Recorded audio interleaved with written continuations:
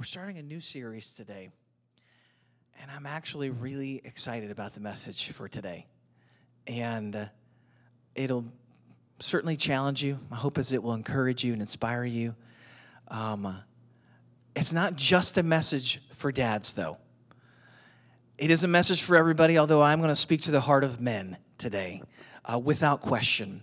And so, guys, here's what I want to do. We're gonna pray, and then we're going to jump right in. Sound good? Father, thank you, Lord, for the moment that we have together, worshiping you. Lord, celebrating you on this fine and great Father's Day. Lord, we worship you in the name of Jesus. Amen. Does anybody remember going to Blockbuster? Oh, yeah, that's right. When I was young, I say that loosely, when I was a young man, we would go to Blockbuster, and you'd go on Friday night. And you remember, if you are in college, you may never have experienced the joy of a Friday night at Blockbuster, walking up and down those aisles. You could spend an hour trying to find the movie that you wanted to rent. There was the new release section. There was the section for the older movies that were cheaper. You guys know what I'm talking about. It was a beautiful, beautiful thing. What you may not know is that the word Blockbuster has actually been around since the 40s. And it was a reference to an aerial bomb during World War II that had the destructive power to destroy a block. It was a blockbuster. Busted things up.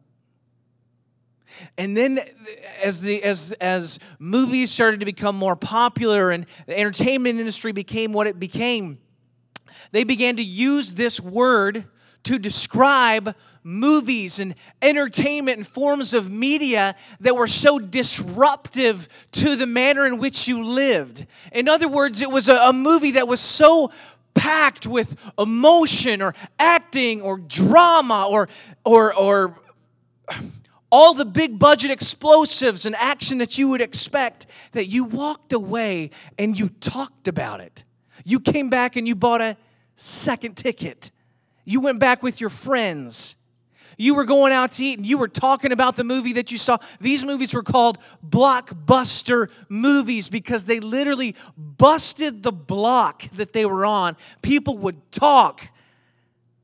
They'd go back. They'd spend money. The first summer blockbuster in 1975 was the movie Jaws.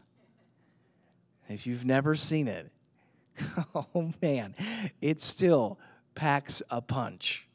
It's amazing. But I want you to hear this today.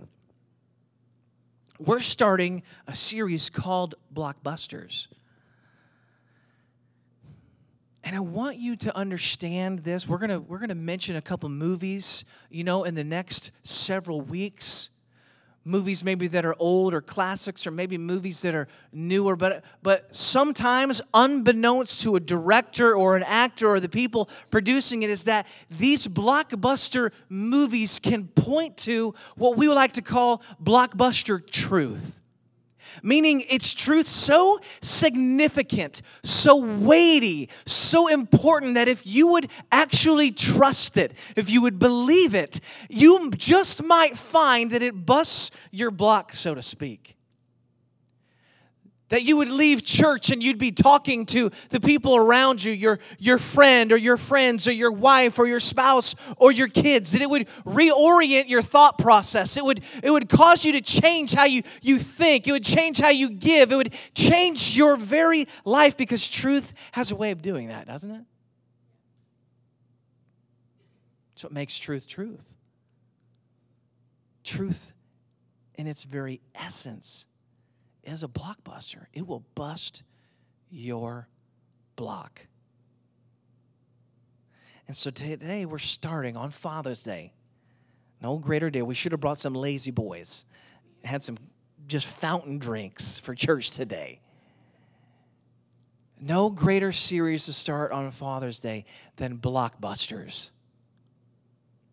And I wanted to start off and talk to you about a movie just briefly, and it's going to point us to some truths in Scripture called Hacksaw Ridge.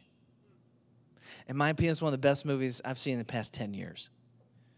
I thought it was absolutely incredible. And I've got a clip we're going to show, and that clip is dark, so be prepared. It might be a little bit difficult to see what's happening, but I'm going to set the stage for you, and I'm going to do so by reading the accommodation from the President of the United States to Private First Class Desmond Doss. And I'm just reading a couple sentences. What this man did is absolutely extraordinary. Not in just this one moment that you'll see in a second,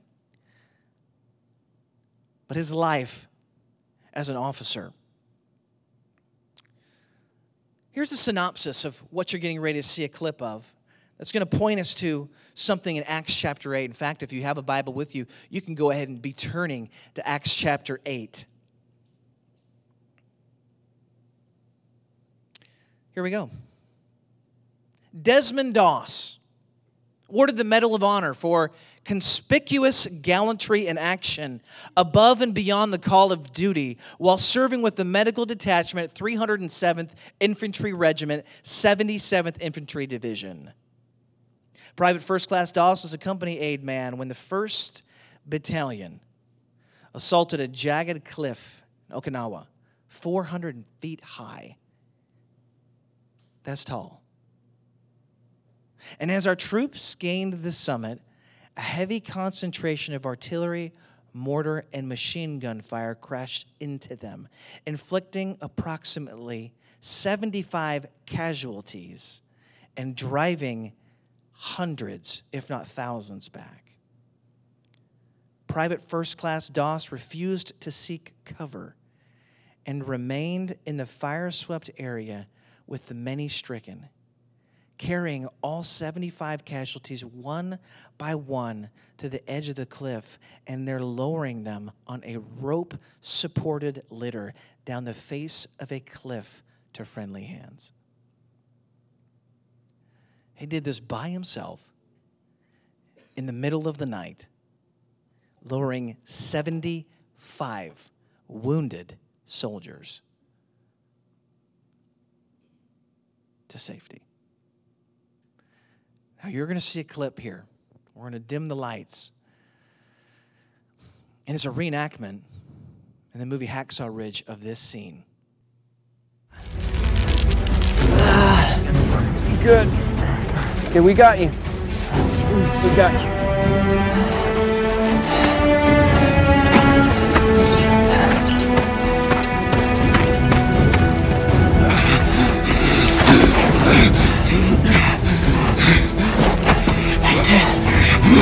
It's me, it's Desmond. I'm gonna fix you up.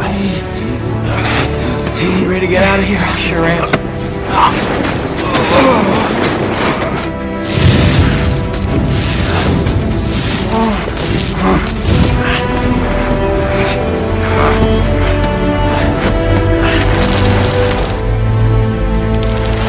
Please, Lord, help me get one more. Help me get one more.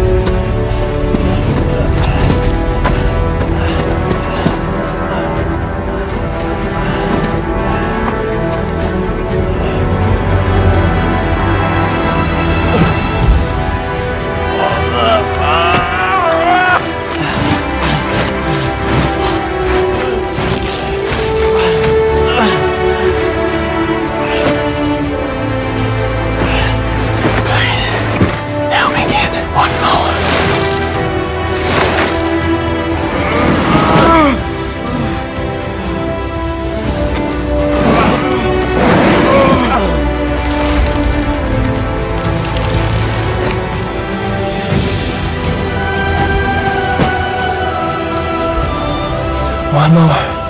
Help me get one more.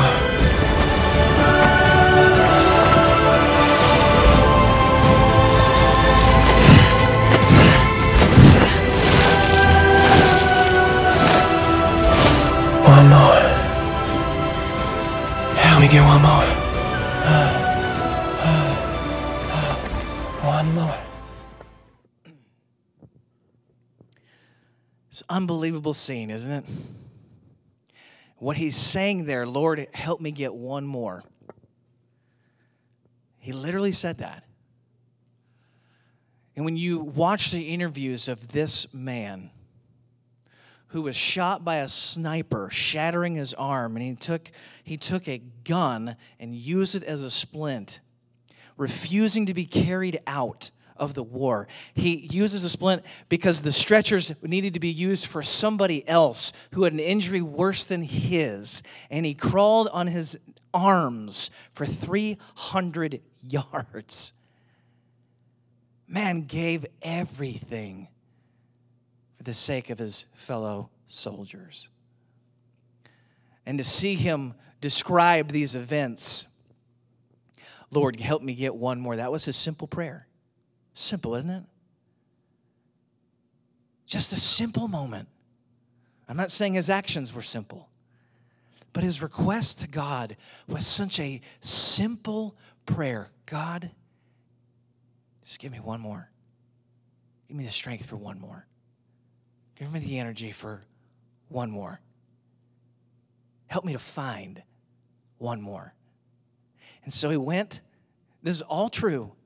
Had those ropes, he made himself a special knot to lower these soldiers down. It really is an incredible movie. Sorry. I won't keep going on about it. I may have to watch it today for Father's Day. But I want you to hear this. The soldiers that he saved did not like him initially. He was beat during boot camp because he refused to hold a gun and to shoot it. And his passion was to save lives and not to take them. And so he wanted to be a medic, but his unit found him to be cowardly. And so they would take their boots off while he was reading his Bible and on his knees praying, and they would hit him over the head and throw their boots at him during his quiet time. And after these events, it was discovered, after he saved 75 men in one night, it was discovered that he had lost his Bible on the field of battle. And these men that were so gripped by what he had done for them climbed back up on that hill, and they risked their lives to retrace his steps, find his Bible. And they found it, and they presented it to him. And you just see the tears. And this is all in the interviews. I wanted to show all of them, but it would have taken all of service. But here's the truth. When I watched Hacksaw Ridge, and it's going to point us to Scripture this morning, it reminds me of a truth that is very easy to forget. It's simply this. God cares about the one. He cares about the one. It doesn't sound novel, and it doesn't sound like I just mined out amazing biblical truth for you. But I want you to hear this. It's very easy for us, especially as men here today. What do we love? We love the big picture, don't we? We love to fly about 14,000 feet and see the mission at hand. We like to talk about the vision to take place. We like to talk about all of the bigger scope things, and that's not as a generalization, hear me. But oftentimes detail, the nuance of the one, can be lost sometimes on men. It's not that we despise it. We just pay more attention to the bigger things. And here's what I mean. If you've ever gotten engaged, nobody ever asks the man to share the story of the engagement. Nobody. Why? Because it would sound like this. Well, I like her. I love her. Bought a ring, and I proposed to her. That's how a guy tells the story. Facts only, right? Here's what took place. Here's what happened. Yeah, and I can tell you from my own engagement, because people ask Amy, well, Well, how did he propose? Oh my gosh.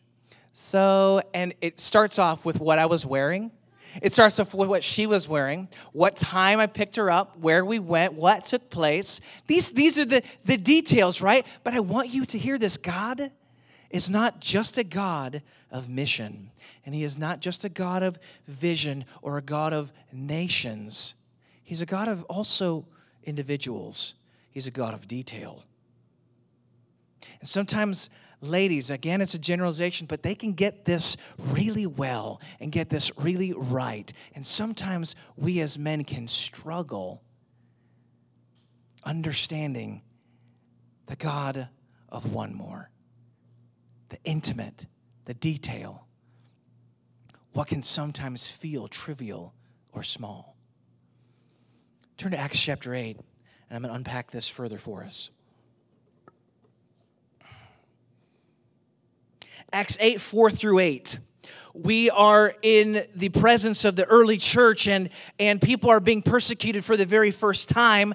And Philip, one of the apostles, not an apostle, he's a disciple, has gone to this area called Samaria, and he's begun to preach the gospel. And amazing things are taking place. Acts 8, 4 through 8. Those who'd been scattered preached the word wherever they went. Philip went down to a city in Samaria and proclaimed the Messiah there. When the crowds heard Philip and saw the signs he performed, they all paid close attention to what he said. For with shrieks, impure spirits came out of many, and many who were paralyzed or lame were healed. So there was great joy in that city. And then something extraordinary happens. Not that what just happened wasn't extraordinary, but what you wouldn't expect takes place.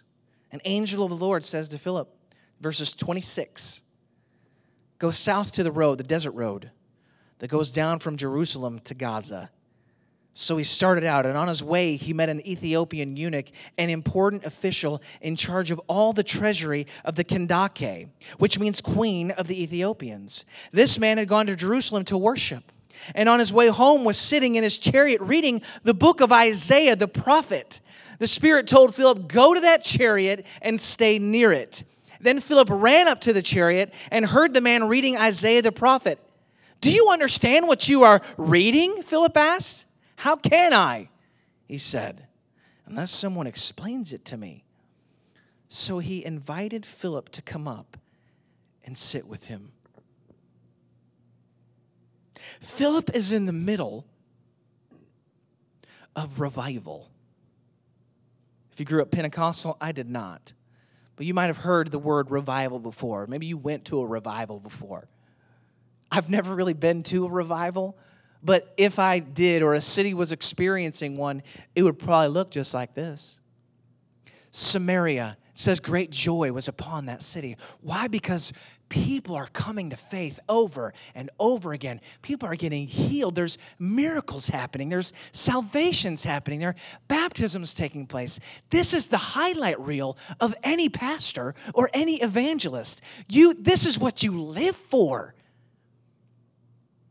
And at the peak, at the height of all the activity, of all the ministry, of all the gospel sensation, God says to Philip, I want you to go. I want you to go to the desert road. I want you to go to that place where it's really dry. Go ahead and start walking on that one.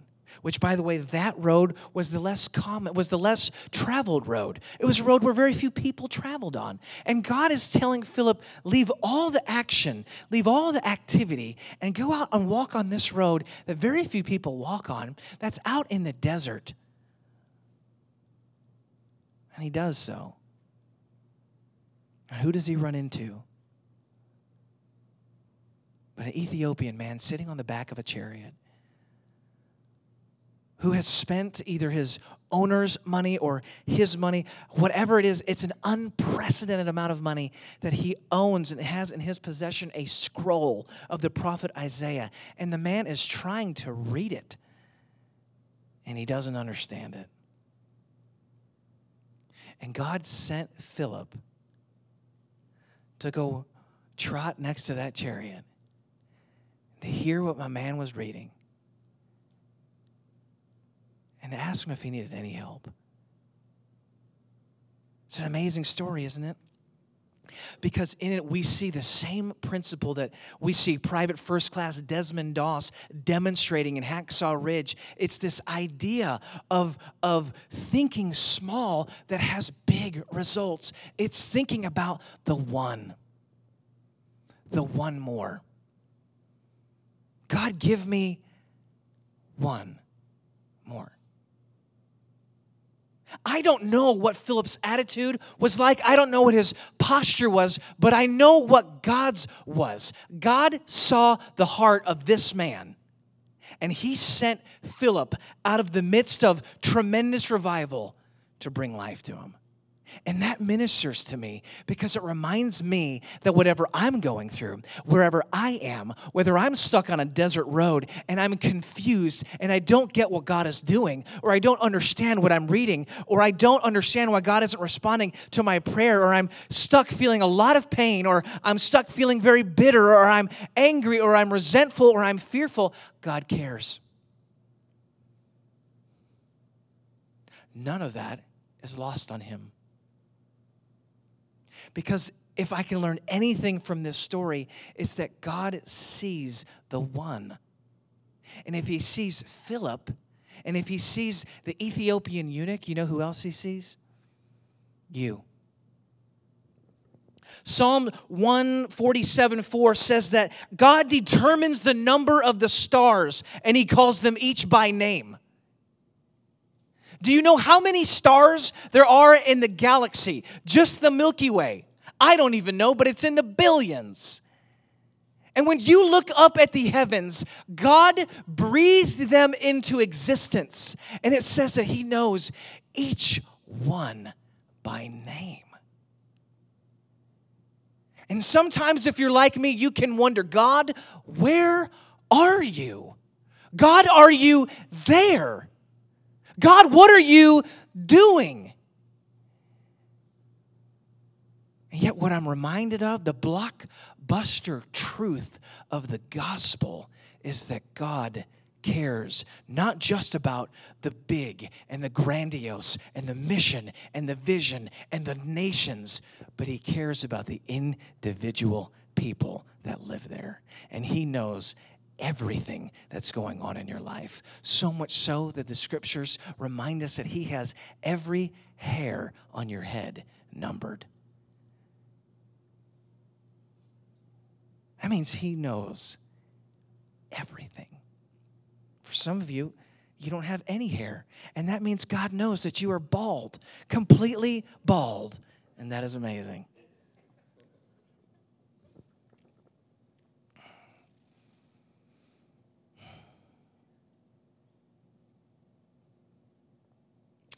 Acts 8:32-40. The eunuch is reading through Isaiah, and he doesn't understand it. And so he says, man, how can I understand this? This is confusing. Philip offers him assistance. He says, this is the passage of Scripture the eunuch was reading. He was led like a sheep to the slaughter, and as a lamb before its shearer is silent, so he did not open his mouth. In his humiliation, he was deprived of justice. Who can speak of his descendants? For his life was taken from the earth. The eunuch asked Philip, tell me, please, who is the prophet talking about, himself or somebody else? And then Philip began with that very passage of Scripture and told him the good news of Jesus. And as they traveled along the road, they came to some water, and the eunuch said, look, here's some water. What can stand in the way of me being baptized? And he gave orders to stop the chariot. And both Philip and the eunuch went down into the water, and Philip baptized him.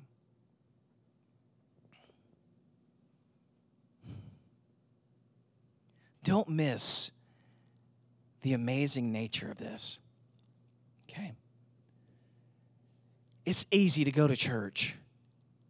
maybe you're here, maybe you're kind of more seeking, and so you're kind of trying to figure this out. This is an amazing truth about God. And sometimes if you're used to being around church things, or maybe you've read the story 100 times, or maybe you've grew up going to church and you've had all the church you can just about handle, right? We begin to forget some of the just amazing attributes and qualities, the blockbuster truths about who God is. God cares about you, and He will move heaven and earth that you might have relationship with Him.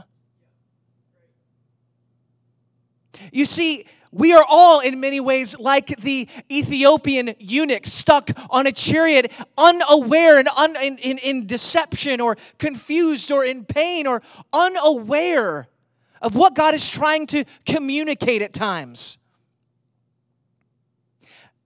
To use a movie reference, it's like we're on the battlefield, so to speak. But instead of being injured and needing to be rescued and lowered down a cliff, we are dead, spiritually speaking. There's no hope here. But what we see in the gospel and the truth that we see revealed is that God will move heaven and earth for you and for me. But instead of running out onto the battlefield with a little morphine pack and dragging soldiers to a place where they can get well or get amputated or try to get healthy again, God doesn't do that. He sent His very Son. And instead of taking us out of the battlefield, He stepped into it Himself. And He took the shots, and He took the bullets, and He took the punishment for our sin. And rather than us getting repaired and made partly whole again, we're made completely new. It's an amazing aspect of God, of the gospel, that we see just in the snapshot of Philip in Acts chapter 8. Let's keep going.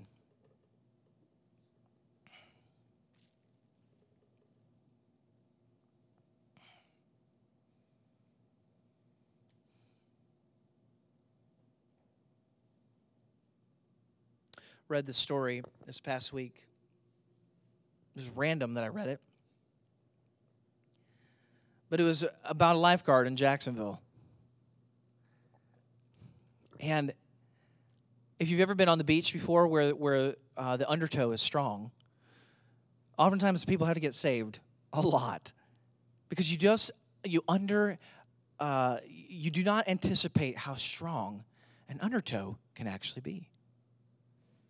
And so somebody was talking about their experience on the beach. I don't even know what beach, but it was in Jacksonville, Florida. And they saw this same lifeguard have to go out multiple times over and over again to save people. He wasn't even sure all the time if they were drowning, but you just couldn't tell. And he just went and he risked his life for the sake of others. And this gentleman got up and he went to this lifeguard booth. It was almost more like a house, and he ducked inside to tell the lifeguard, "Thank you." And on the back of the wall in big black letters were the words, "When in doubt, go." And it struck him once again the power of the gospel and the power of this simple thing called one. God, give me one more. We see God's heart for the one more when He sends Philip to go speak to the Ethiopian eunuch. But what about us? You see, if you're sitting here today, there's something that happens inside of you when you become a Christian, when God has changed you and rescued you and made you new. Now you carry with you the same heart and the same passion and the same zeal and the same fervor and the same bent nature for those who might not know Him.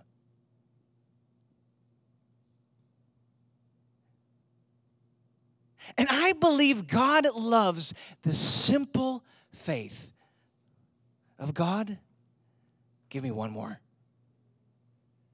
God, I'm praying today for one more person that I can give a word of encouragement to. God, I'm praying for one more random act of kindness that I can offer today. God, I'm praying for one more interaction, one more person, one more breath, one more gift, one more offering, one more, God. Would you give me one more that I might make a difference? Would you give me one more that I might impart? Would you give me one more?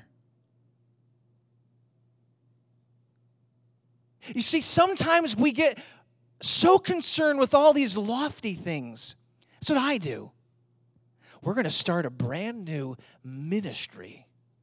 And we're going to need about 15 people to run this. And let's get the leaders here and develop this and get this rocking and rolling. And sometimes the best thing you can do is look at the one and give your life away to the one. Now, God cares about both. But this morning, this blockbuster truth, so to speak, that it's easy to forget about, especially on a Father's Day, on a day that's filled with joy, but for many is also filled with pain, is that God has not forgotten you. God knows right where you are. God sent His Son, Jesus, to save you, to set you free, to make you new. He took all the shots for you. And then He, in turn, equips us and releases us that we might have the same heart that He has for those who need rescuing. The one. And what's amazing is when one turns into two. And now those ones are each looking for ones. And so that begins 4, and it's exponential. And it's amazing what happens when the gospel gets released. And we're not just filled with being gospel busy, but we're truly gripped with gospel activity. Where the truth of Jesus is setting people free and making them new. And you are hell-bent on kicking down the doors that those who do not know Him might have a chance. When in doubt, go.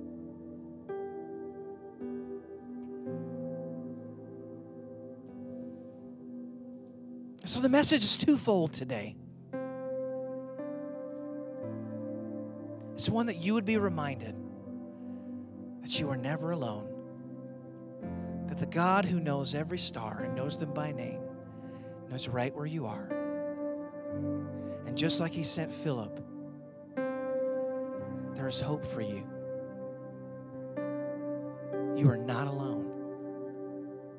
God has not forgotten you. Your pain, your job situation, your money scenario, your child thing, your parenting this, your marriage that, the pains of your past, the scars from this, none of that is lost on God.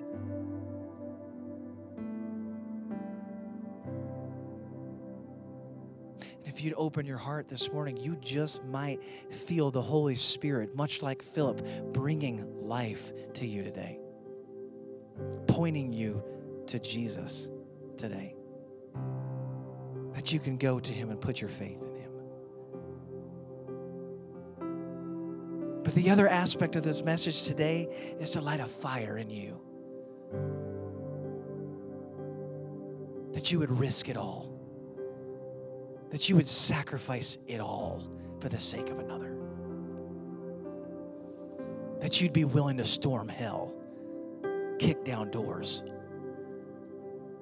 That you'd be willing to have one more conversation. That you'd be willing to pray for one more person. That you'd be willing to go and do for the one more.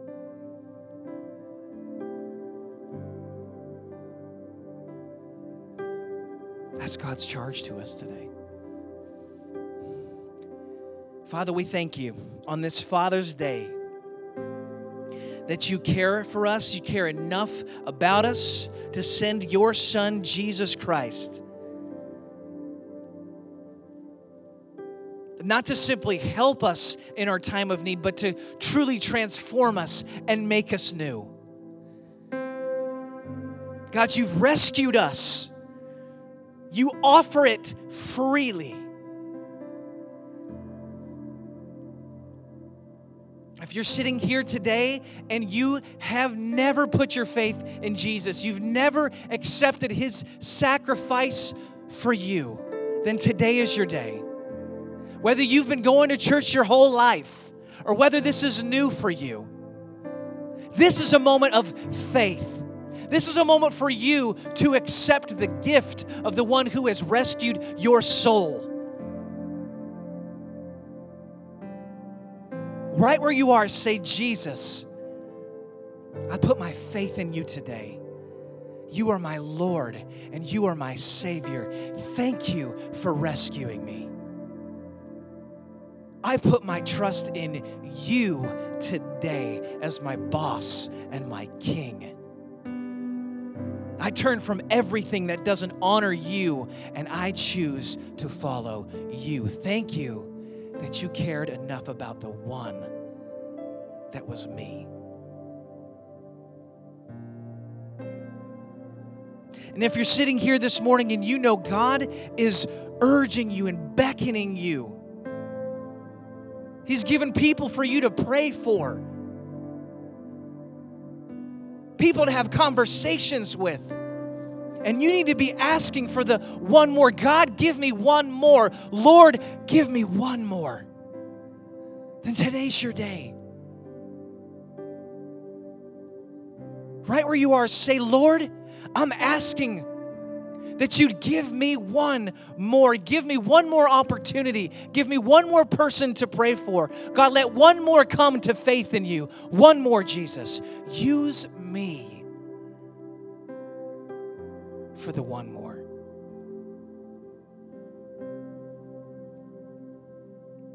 Amen.